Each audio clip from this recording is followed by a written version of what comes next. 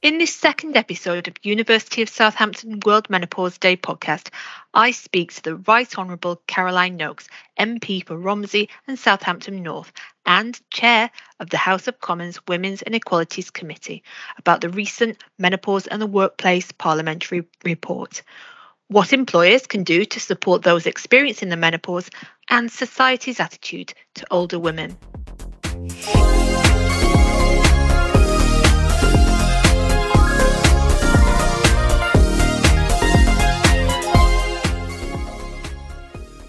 Caroline, welcome to this World Menopause Day podcast for University of Southampton. Thank you so much for your time today. Thank you, and it's great to be able to take part in this, and I would say celebrate World Menopause Day as well as register how much more work there still is to be done. So can I first ask you, how did the House of Commons Women and Equalities Committee Menopause and the Workplace Inquiry and Report come about? So we always decide collectively as a committee what inquiries we're going to do, what issues we're going to look at. And we decided probably in May, June time of last year that we wanted to look at menopause. We were very conscious that people like Davina McCall had rise up both the awareness of the public, but rise up the political agenda. I was very conscious of the great work Carolyn Harris, who is now a committee member, but wasn't at the time. So she joined the select committee midway through the inquiry, very conscious of the work she was doing in Parliament on it. And let's discuss a little bit of self-interest. When you look at the makeup of the Women and Equality Select Committee, we were by a huge majority, largely made up of women in our late 40s and early 50s. And it suddenly really increased in relevance and importance. And when you looked at the way it was impacting women in work, and we were very conscious of the great work that was going on around HRT and around the medical implications of menopause. But we wanted to look at when you have the fastest growing section of the workforce is women over 50, when you have increased the state pension age, it's really obvious that women who are either perimenopausal or menopausal are making up a significant proportion of the workforce. And we wanted to understand how menopause was impacting them and their employment situation, and also to understand, not just the bad. So you always hear about the bad. We wanted also to hear from the good, from the great employers who'd put in brilliant policies and commitments and were really helping their staff get through the menopause with the minimum of disruption to their careers. Menopause is really having a moment, isn't it, in the media? And it's so brilliant this report has happened at government level as well. I think it's one of those things that could come and go, but now this has happened. It's something really solid to talk about. So whilst we know people of varying ages can experience menopausal symptoms, women in the 45 to 55 range are the group most impacted by the menopause, and there is an increasing number of women in this age range in employment.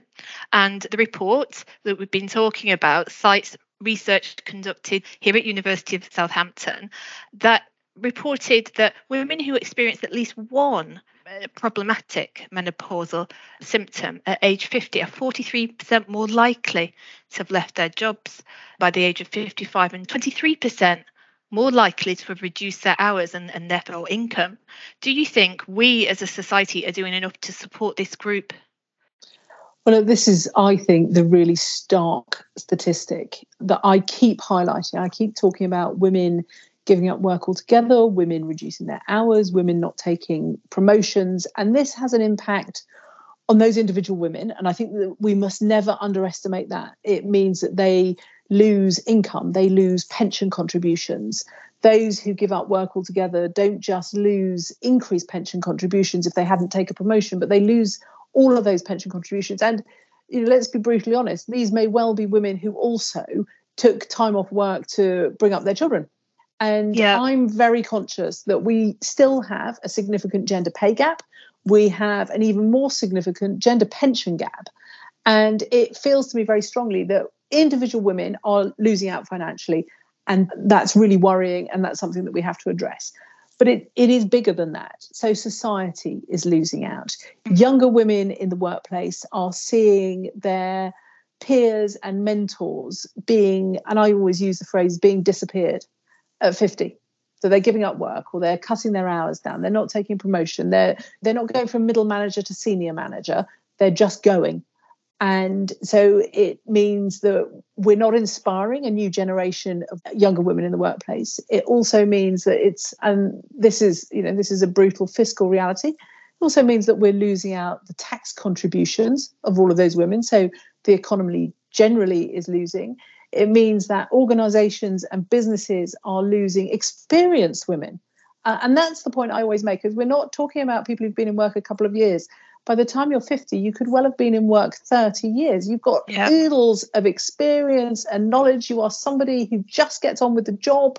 And so you're losing some of your most productive employees from organisations. And that's something that businesses, that institutions, organisations, whether it's the public sector or the private sector, simply can't afford to allow to happen. And so that's why I've become such an evangelist to say, look, let's make sure that organisations put in workplace menopause policies, and let's make sure that they find routes to help women stay in employment.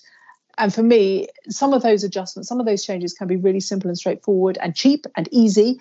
Some of them are more complicated. I'm the first to acknowledge that.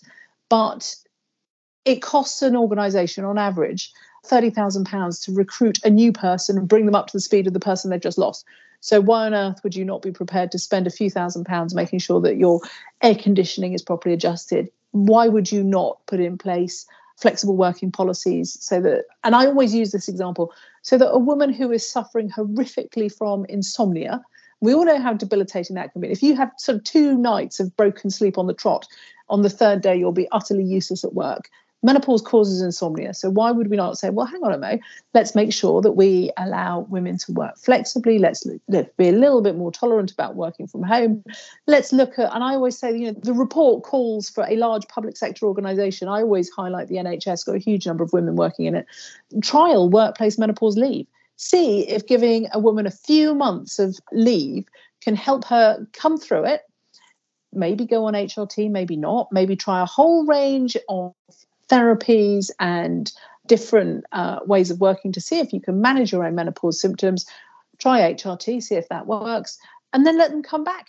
And I think that can make a huge difference to the willingness of women to speak up and speak out about what they're going through, instead of thinking this is going to see me managed out of an organisation. So this could actually be the route to me being given the support that I need in order to be able to stay in work. Yeah, and I think it's such a good point you make about younger women having a vision into the future and kind of seeing that path travelled. And I don't know about you, but as a young woman, I never thought about menopause. It just wasn't on my radar at all. I was diagnosed at 41. So even when I was menopausal, it didn't even cross my mind that was it. I just thought it was going to, I thought I had dementia. I was telling them, Professor Jane Falkingham in episode 1, that I literally thought I had dementia. But as younger women, if we see older women or anybody experiencing the menopause being supported and thriving rather than just surviving at work, it gives a really kind of positive, clear run for the future, doesn't it? Rather than thinking, oh, I'll deal with it when it happens. Yeah, it does. And it also, and I think this is one of the big challenges, is the stigma and the taboo around menopause. But some of us have to be brave enough to talk about it. So the report also found that stigma, a lack of support and discrimination play roles in forcing menopausal employees out of the workplace. In the survey commissioned for the report, of the 2,000 women surveyed, 67% reported a loss of confidence. I can relate to that 100%. And as a result of menopausal symptoms, and 70% reported increased stress. And despite this, only 12% of respondents saw any workplace adjustments, with 1 in 4 citing their worries about an employer's reaction as their reason for not doing so. How do you think employers and line managers can have a positive impact on those experiencing menopausal symptoms? So the question I'm often asked is, what single change could organisations make? And my view on that is appoint a workplace menopause champion. And we saw some brilliant examples. There was one NHS trust who appointed a whole range of champions who roamed around in pink polo shirts that literally said, ask me about the menopause. And so you have to break down the taboo. You have to be prepared to talk about it. You have to be able to do so in a supportive and encouraging way. And you also have to accept lots of women don't want to talk about it. And that's fine as well. That's absolutely okay. But I think, and I don't know how you felt about it, but I didn't know anything about the menopause and I didn't know who to ask. And I'd never asked anybody. Nothing. You just know nothing. And I think what is really important is, look, let's keep perimenopausal and menopausal women in work. Let's give them a supportive environment so that they feel empowered to talk about it, be honest about what they're going through. The number of times I would get emails when we were doing the evidence gathering sessions from women of my age who were HR directors who said, I want to give you this information, I want to give you this evidence, but I want it to be completely anonymous so that my employer never knows what I'm going through. And I'd be reading it go, you're the HR director. Effectively, you are the role model, the person who's going to help all those other women going through the menopause. I found that really worrying and scary that women themselves felt that if they spoke about their menopause, they would then be discriminated against. They wouldn't have the support and the protections that they need. So look, I think workplace menopause champions create an open environment where all colleagues feel empowered to talk about it and to ask for help. I always say that whenever I've got a new member of staff or an intern or a work experience student in this office, you would much rather that they asked you for help when they were doing something they didn't really understand and they just muddled on their own. And I think we as a society are really bad at asking for help, and we have to improve that, and we have to be prepared to talk about difficult issues. And I always say that when I signed up to the Workplace Menopause Pledge, all of my staff said, oh gosh, she's not going to start talking about it even more, is she? But that's part of it, isn't it? It's about creating a culture of openness. Caroline, my next question is, what is the Menopause Workplace Pledge and why is it so important? So this was set up by Wellbeing of Women, and it is an opportunity for employers to commit to being good employers, basically, to menopausal women, to have a culture of openness, to have a culture of support, to not just allow your employees to have the conversation about menopause, but to encourage them to have it. So to make sure that you have a policy that says, look, come and talk to me about it. If you want leave, if you want flexibility, you're going to be supported here. And I think it's really great when you see that organisations like Parliament itself, the civil service, the NHS, lots of police forces have signed up. The University of Southampton. I'm very pleased to hear it that the University of Southampton has. And a lot of these organisations will have big numbers of female employees. And I think that's really important, but it's also important for small employers. And the thing that really strikes me is the number of SMEs in my constituency where I will suddenly have a male CEO send me an email out of the blue saying, oh, I saw you on the news last night talking about menopause. I just wanted to let you know what we were doing locally with whatever their organisation or business is. And they've been really great and enlightened and saying, suddenly it all made sense. And when you said that I should just let some of my employees come in later in the morning, I asked the question, what difference is that going to make to my business? And one of them I can remember said, and the answer came back, none. That will make no difference whatsoever if I allow XYZ staff member to start at 11 and finish at 7 in the evening, if that's what works for her. And I think that's the stark reality, isn't it? That no two women will go through the menopause in the same way. We'll all have different symptoms. Some lucky souls will have no symptoms at all. But it is about just being sufficiently understanding. And actually, I would argue just being a good employer. Yeah, absolutely. And I agree with you about kind of getting past the point of where there is a stigma about the word, or, I think at the moment it's been said so much that maybe the sting's been taken out of it a little bit. However, also, as you say, some people don't want to talk about it. Some people who experienced menopause don't want to talk about it, but hopefully they can just sit back and see that it's not taboo, even if they don't want to engage directly. So it brings us on to, we've had this steady increase of conversation about the menopause in the media over the last year or so. Davina McCall, I think I was talking to Jane Falkingham in the previous podcast. Rod Stewart has been talking, about his wife Penny Lancaster and her issues, problematic symptoms, and World Menopause Day. What impactful initiatives do you think society can introduce, and what do you think the government can do to improve the experience of those impacted by the menopause? Okay, so my committee has come up with some very specific asks of government, and apologies if these get a bit techie. First and foremost, the Equalities Act. We want to see them enact Section 14 of the Equalities Act, which would allow women to bring a discrimination case against employers on 2 grounds. At the moment, you have to pick and choose 1 ground only. And of course, the menopause, in many cases, not every, but in many cases, is about age. And of course, it's about gender. And so we're saying, look, let people bring a case that combines the two. Too many women at the moment are forced to bring discrimination cases using disability discrimination legislation. And menopause is many things. It can be horrible, it can be debilitating, but it's not actually a disability. So that's, I think, our first big ask of government. The second one is a bit more nuanced. So we're asking the government to consult on whether menopause should be a protected characteristic. There are some quite good arguments both for and against. I think my committee has come down on the side of for. We think it should be, but we want to understand what impact that would have. Now, look, I'm the first to say that if somebody needs to bring a case to a tribunal, that's a failure. That's, already things have gone horribly, horribly wrong. And so Sure.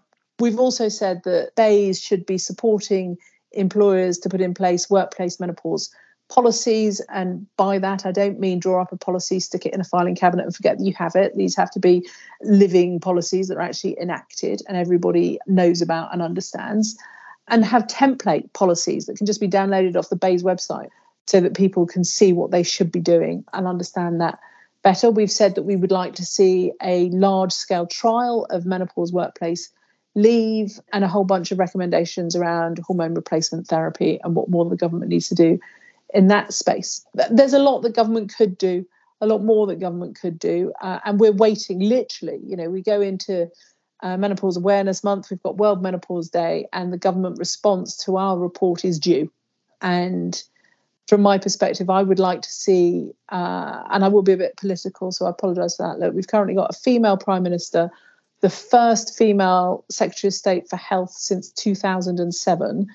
They could really grasp this and say, you know what, we're both women in our late 40s, early 50s. We should grab this and really make a mark to help other women. Yeah. And I hope that they're brave enough to do that. Yeah, that would be great, because my next question is, how do you think our society views menopause, and has it moved on since the word menopause itself was taboo? And Davina McCall and all of this World Menopause Day, of course, helps. But as you say, if you have women in government talking about it, do you think that would turn a really sharp corner? Yeah, I think we had earlier this year the Women's Health Strategy published. Dame Leslie Regan, who herself is a brilliant menopause campaigner, was appointed the Women's Health Ambassador. I think that's an opportunity to really push the agenda forward and to break down the stigma. And I think, for many of us, menopause is very difficult, not necessarily to go through, but difficult to come to terms with mentally, not helped by the anxiety and the stress that can be additional symptoms of the menopause, but just the cultural thing of basically being prepared to stick your head above the parapet and say, guess what? I am no longer a fertile woman, and that doesn't matter. I can still make a valuable contribution to society, to the economy, to my own family, to the world, actually. And I think that we need to be really quite bold in not allowing, women over 45 to be erased from public life, to be erased from our television screens. I think there is a really uncomfortable link up between sexism and ageism, where men of 50 are seen as silver foxes and women of 50 are seen as past it. Yeah, absolutely. Yeah. Just look at the way we're depicted in popular dramas on television. The women who are over 50 are grannies or mad or irrelevant, and it's still perfectly okay, acceptable, the norm to see men in television dramas in their 50s depicted with wives in their 20s. Well, that's not normal, is it? No one bats an eyelid, absolutely. No. And you've used language like erased, and I think you said overlooked a few times, and now we're talking about women in this bracket being invisible, and coming to terms with that kind of invisibility, because we're not really in control of that. It's society's issue. And I think, as well as the symptoms, it's the coming to terms with that invisibility as well that really impacts on our mental health. So, Caroline, what role do men play in relation to the menopause and women's health? For example, the recent news story of a male being appointed to period dignity officer in Tayside, and indeed our own University of Southampton Menopause Working Group is co-chaired by the fabulous Richard Bell. What are the pros and the cons of this dynamic? So I'm not sure that there are any cons. I think there are lots of pros. I want men to be involved in the conversation. Every man will have a colleague, an employer, an employee, a partner, a mother, a sister, daughter, whatever. There are women in every man's life, and it's important that they understand what their co-workers will be going through, and it's important that they learn how they can be supportive and helpful. And now, look, I'll probably say a bunch of things that people will find awkward, but I know as a woman that until relatively recently, colleagues of mine would think it would be okay to roll their eyes and sort of mutter, well, she's at a difficult age, isn't she? And they wouldn't dare do that to me now, but they might do it to others, and they might subconsciously do it. And I think that that's the big challenge, is that whilst we're encouraging women to be brave enough to speak out, whilst we're encouraging women to ask for help, we also have to educate men that they have to be receptive to requests for help. They have to think for themselves. Actually, instead of waiting for my colleague to say that she needs help around, whether she wants Post-it notes so she can write notes and stick them to her computer screen, whether she wants the aircon turned up or down. Yeah, this one says press record. Yes, all those basic things that make our lives much easier. I want men to be thinking for themselves, oh, we could offer that. And I think there are some great businesses led by men. An absolute legend in his own right, James Timpson, who has really spearheaded the Timpsons workplace menopause policies. And he's thought of the solutions. He provides the cost of HRT prescriptions to his workforce, and that's phenomenal.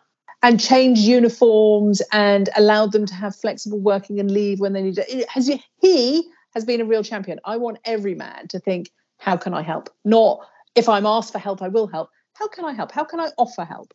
And I saw a brilliant interview between Carolyn Harris, Labour MP for Swansea East, I hope I've got that right, Tim Lawton, Conservative MP for Worthing West, and the pair of them were, actually it might be Worthing East as well, I've probably got that wrong.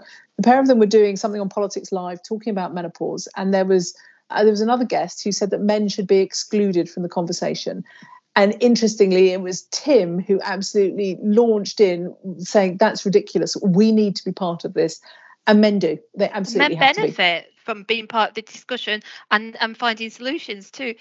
That leads on really nicely into my next question, which is there's a limited awareness of how trans and non-binary people experience menopause in the workplace. And we couldn't find any research at all. Given recent research has suggested that LGBT plus people may avoid educational and support resources around menopause, which are aimed at heterosexual or cisgendered women because they feel excluded by them. I got that from your report. I'm not calling it your report, but it is your report. And the stigma around menopause compounded the existing difficulties faced by transgender and gender non-conforming people who've already had so much that is set against them in society and in the current climate, which is really stormy for that group. What can be done to help these groups as they experience menopause in the workplace? So I think it is important that we are as inclusive as possible. And I never shy away from using the word woman. And I think we face the realities that 51% of all people will go through the menopause at some time or other, some sooner, some later.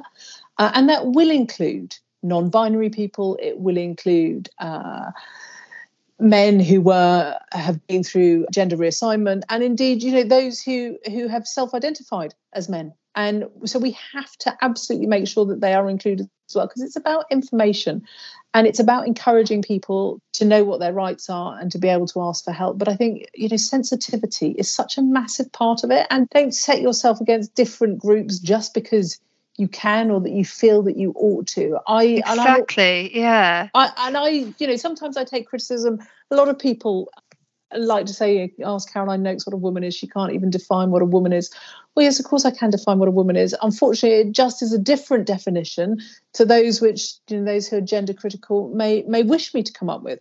But I think it's absolutely imperative, in the same way that we would want to support any trans or non-binary person in the workforce on any issue, we must also support them on the menopause.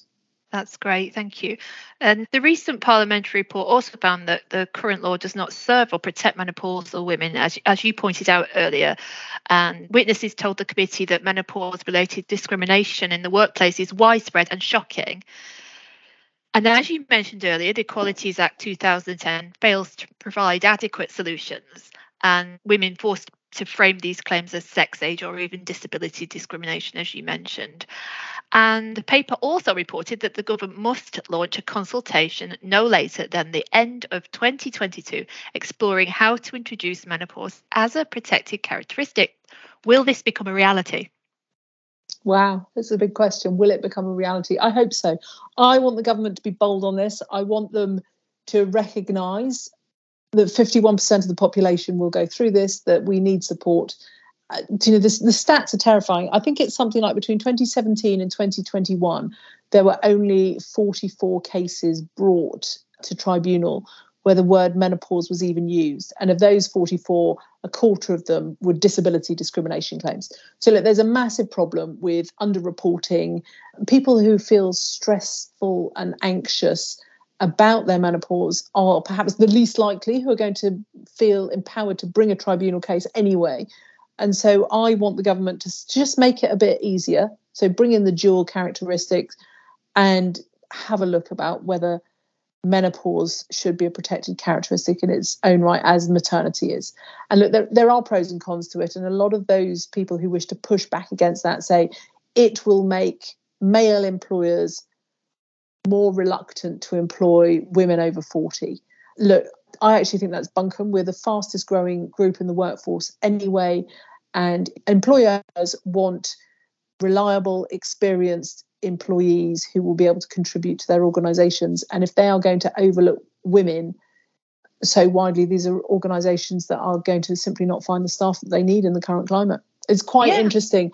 I've spent an awful lot of time over the past 12 months talking to employers whose biggest pressure is recruitment, and would-be potential employees looking at the policies that they have in place around flexible working, around reporting, things like the ethnicity pay gap. They are looking for progressive, supportive employers. So I don't think it would be a negative, but I want the government to consult, find out all the facts, and then come to a decision. I don't know whether they will respond to that recommendation favourably. I hope that they're brave enough. I do too, clearly. And I think it's such a great point that you make, that why are we worrying if employers will employ us? Employers should be worrying if we want to apply to them. Yeah, absolutely. Yeah. Okay, before we go finish up, what are we working towards in an ideal world scenario, Caroline? What better support those experiencing menopause in the workplace? So my ideal is that the government brings forward an employment bill which makes having a workplace menopause policy obligatory, that the government also includes in the employment bill the right to request flexible working from day one. I would like to see a much more open-minded attitude from all employers about flexible working. It's not just good for women, it's great for everyone. And I think it's really important that we continue talking, we continue the conversation. If employers wanted to make one difference, employ your menopause workplace champion. And don't just give someone the title, give them, a little bit of clout and kudos for having taken on the role. And I think, Jen, let's just break down the stigma. Keep talking. Caroline, you've been a brilliant guest. Thank you so much. Thank you.